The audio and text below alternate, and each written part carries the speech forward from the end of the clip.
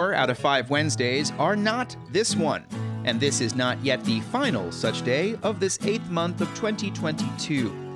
To make today slightly more special, we can call it day 236, as good an occasion as any for episode 421 of Charlottesville Community Engagement, an occasional look and listen at a few things happening in local government in the area in and around the zip code 22903 or 22911 or any number of similar numbers originating from the same metropolitan statistical area.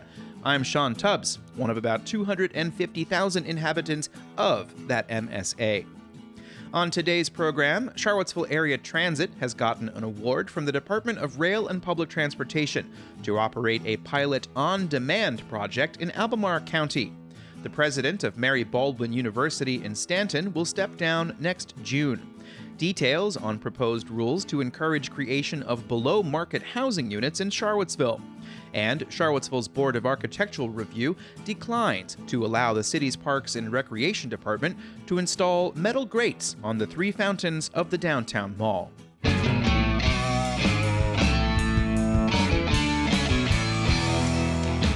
In today's first subscriber-supported shout-out, since the very beginning of this newsletter, one longtime Patreon supporter has used his shout-out to draw your attention to the work of Plant Northern Piedmont Natives Campaign. The campaign is a coalition of grassroots partners, including motivated citizens and volunteers, partner organizations, and local governments who want to promote the use of native plants. Summer is coming to an end and pollinators are still active, and you can prepare for next year. Want to learn more? Visit plantvirginianatives.org or download Piedmont Native Plants, a guide for landscapes and gardens. Thank you to that longtime Patreon supporter.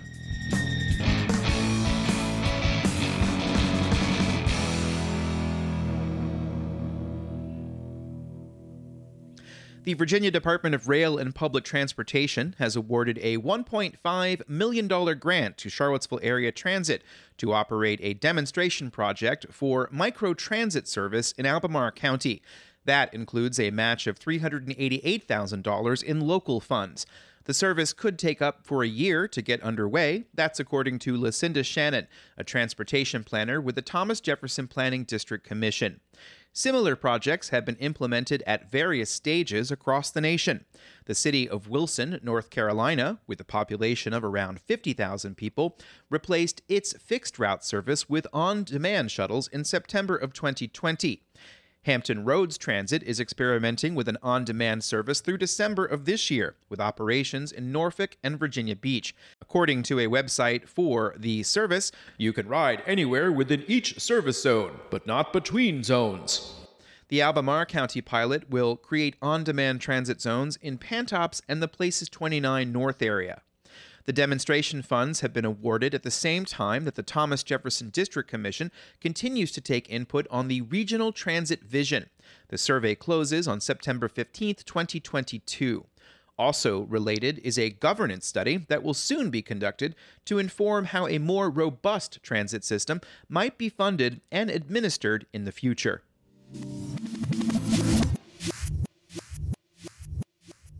The president of Mary Baldwin University in Stanton has announced she will retire at the end of next June after 2 decades in the position. Pamela Fox has led the school through several years of transition, including a name change in 2016 to reflect the institution's addition of co-educational undergraduate opportunities as well as advanced degrees. According to a release, Fox's tenure as president is the longest in the school's 181-year history. Fox has spearheaded numerous major innovations, including launching a successful new branch campus and college for healthcare professionals, transitioning from a college to a co-ed university, and emphasizing a strong commitment to diversity and access to higher education. A search committee will be formed with the intent of naming someone by next spring to serve as Mary Baldwin University's 10th president. The Summer of Zoning Review continues in Charlottesville, with the release this week of a document that is intended to increase the number of required homes that must be rented or sold at below-market levels. HR&A Advisors has put together an analysis and recommendations for how a inclusionary zoning policy would work. Here is Callahan Seltzer, principal with HR&A, in a video sent out with a press release.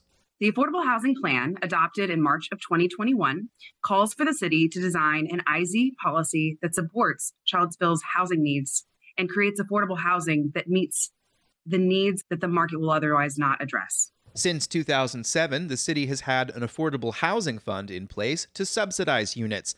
In March, Seltzer told council that nearly $46.7 million has been dispersed through this fund, though the city has struggled to keep track of the funding. For instance, there has been no housing coordinator in place for over 2 years. The Affordable Housing Plan also calls for city taxpayers to pay $10 million a year toward projects and programs.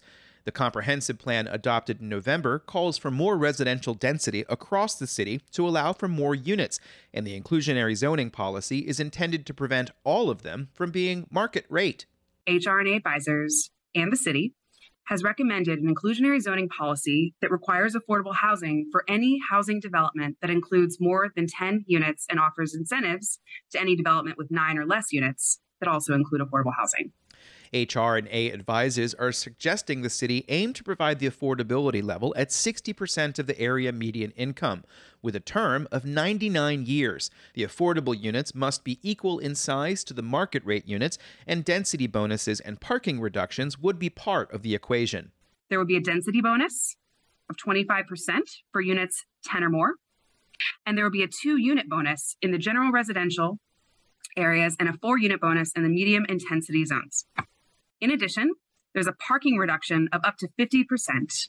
The full video runs for about 45 minutes and provides a detailed analysis of how the incentives may balance out the need for a property owner to charge higher rent. One page states clearly that subsidizing at high levels will cost more money. Another chart appears to state that it would be infeasible to rehabilitate existing single-family homes to achieve affordability, and that instead, new construction of buildings with taller heights could accomplish the goal. Public comment on the draft zoning approach and diagnostic will be taken through September 6th. City Council and the Planning Commission will hold a work session on September 27th. The survey forms are available in English and Spanish.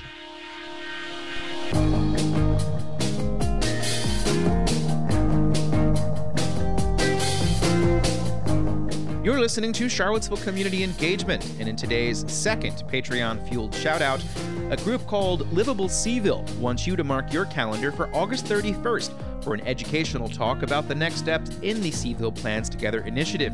They've invited James Freese, the city's Director of Neighborhood Development Services, to talk about the rewrite of the city's zoning ordinance in an online webinar. The talk will include a presentation on the draft Zoning Diagnostic and Approach report, as well as that inclusionary zoning study, as well as a market analysis that has yet to be released. The talk begins at 5:30 p.m. and will include a question and answer period. You can sign up to get your place at the virtual table for Livable Seaville's update on next steps for the Seaville Plans Together initiative.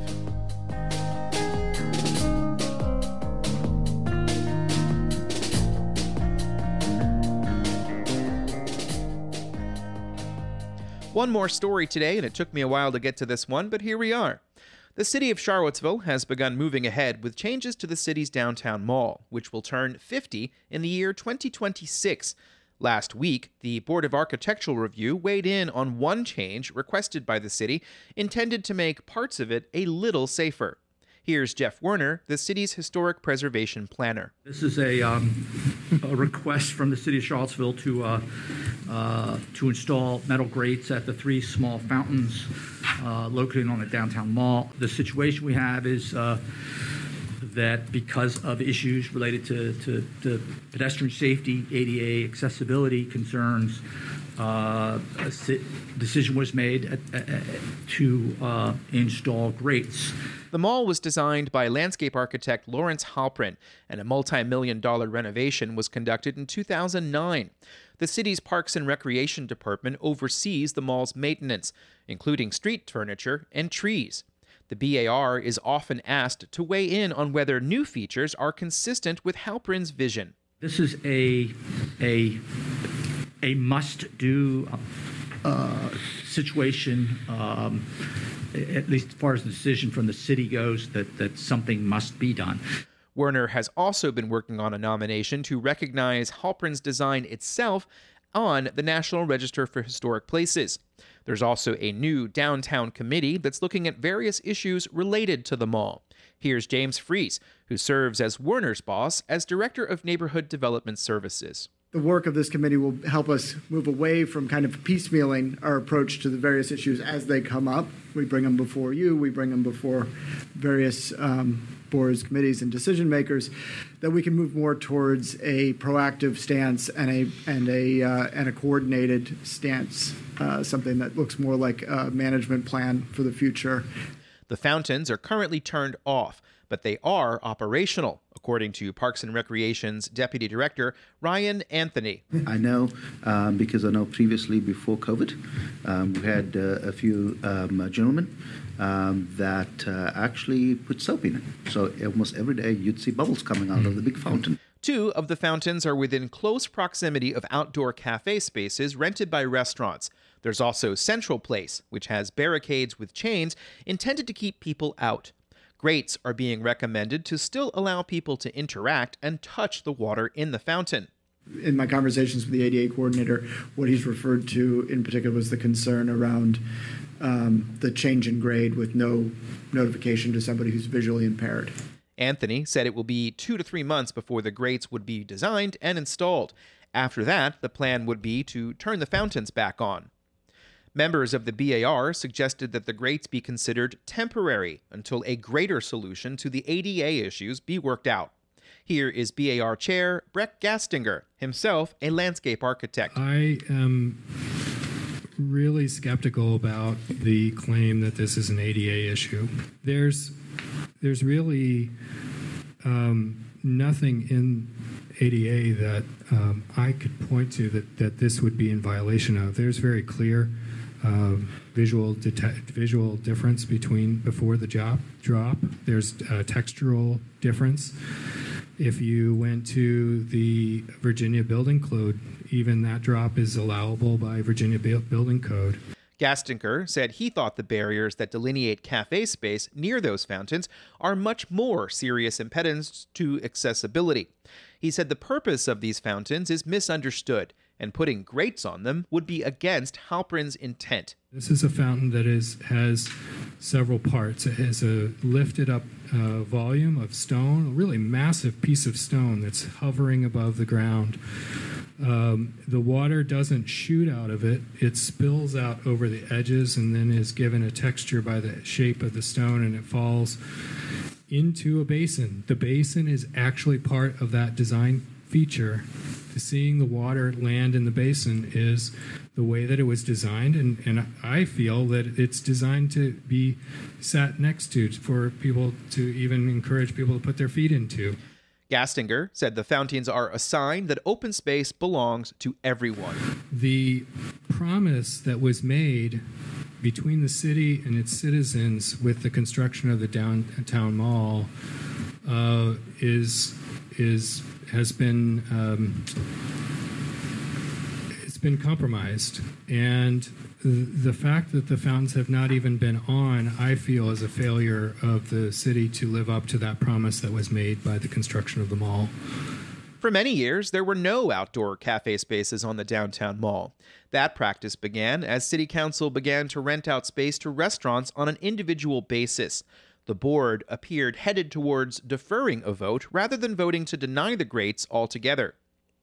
Werner said there would be opportunities to talk about those bigger issues, but the city needed an answer to proceed. If you all defer it, and you can,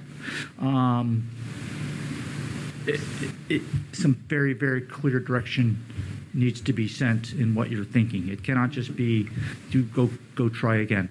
BAR member Sherry Lewis suggested a compromise of allowing the grates at the 2 smaller fountains on a temporary basis. Only because of the access when people cut through, and I'd still like to see them be opened, but I can see that design solution working there.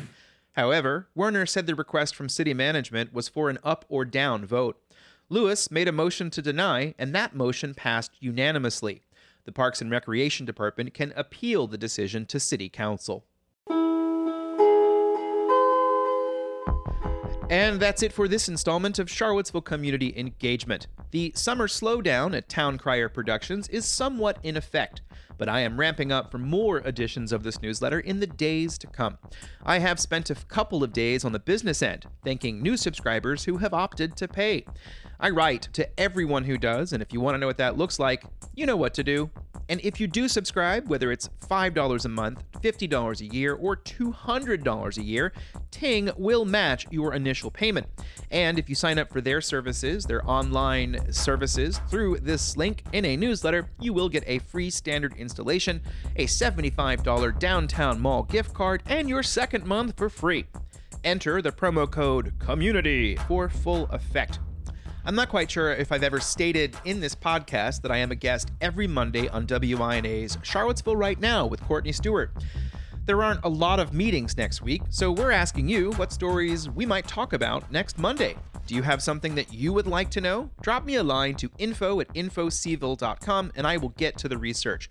You can check out a blog post about this on infocville.com, which is the archives for all of the segments you read in this newsletter. Music in this podcast is produced either by myself or by Vrocky, the DC sensation that's taking the storm by world. That's the sort of wisdom that can be gleaned by listening to the album Regret Everything, now available on Bandcamp. Thank you so much for listening. This is the one bit of improvisational stuff I'll get to say in this installment of the program. And after this is over, you will hear a slightly brief thing about a new style of talking that I might do in the near future. So you'll hear that just as soon as the bell rings. Thank you so much for listening. I really do appreciate it. Thank you so much for all of the people who have funded this program and who are continuing to, or maybe haven't yet, but soon will. I'm Sean Tubbs, the host of this program. We'll be back tomorrow with another installment. Thank you so much, and goodbye.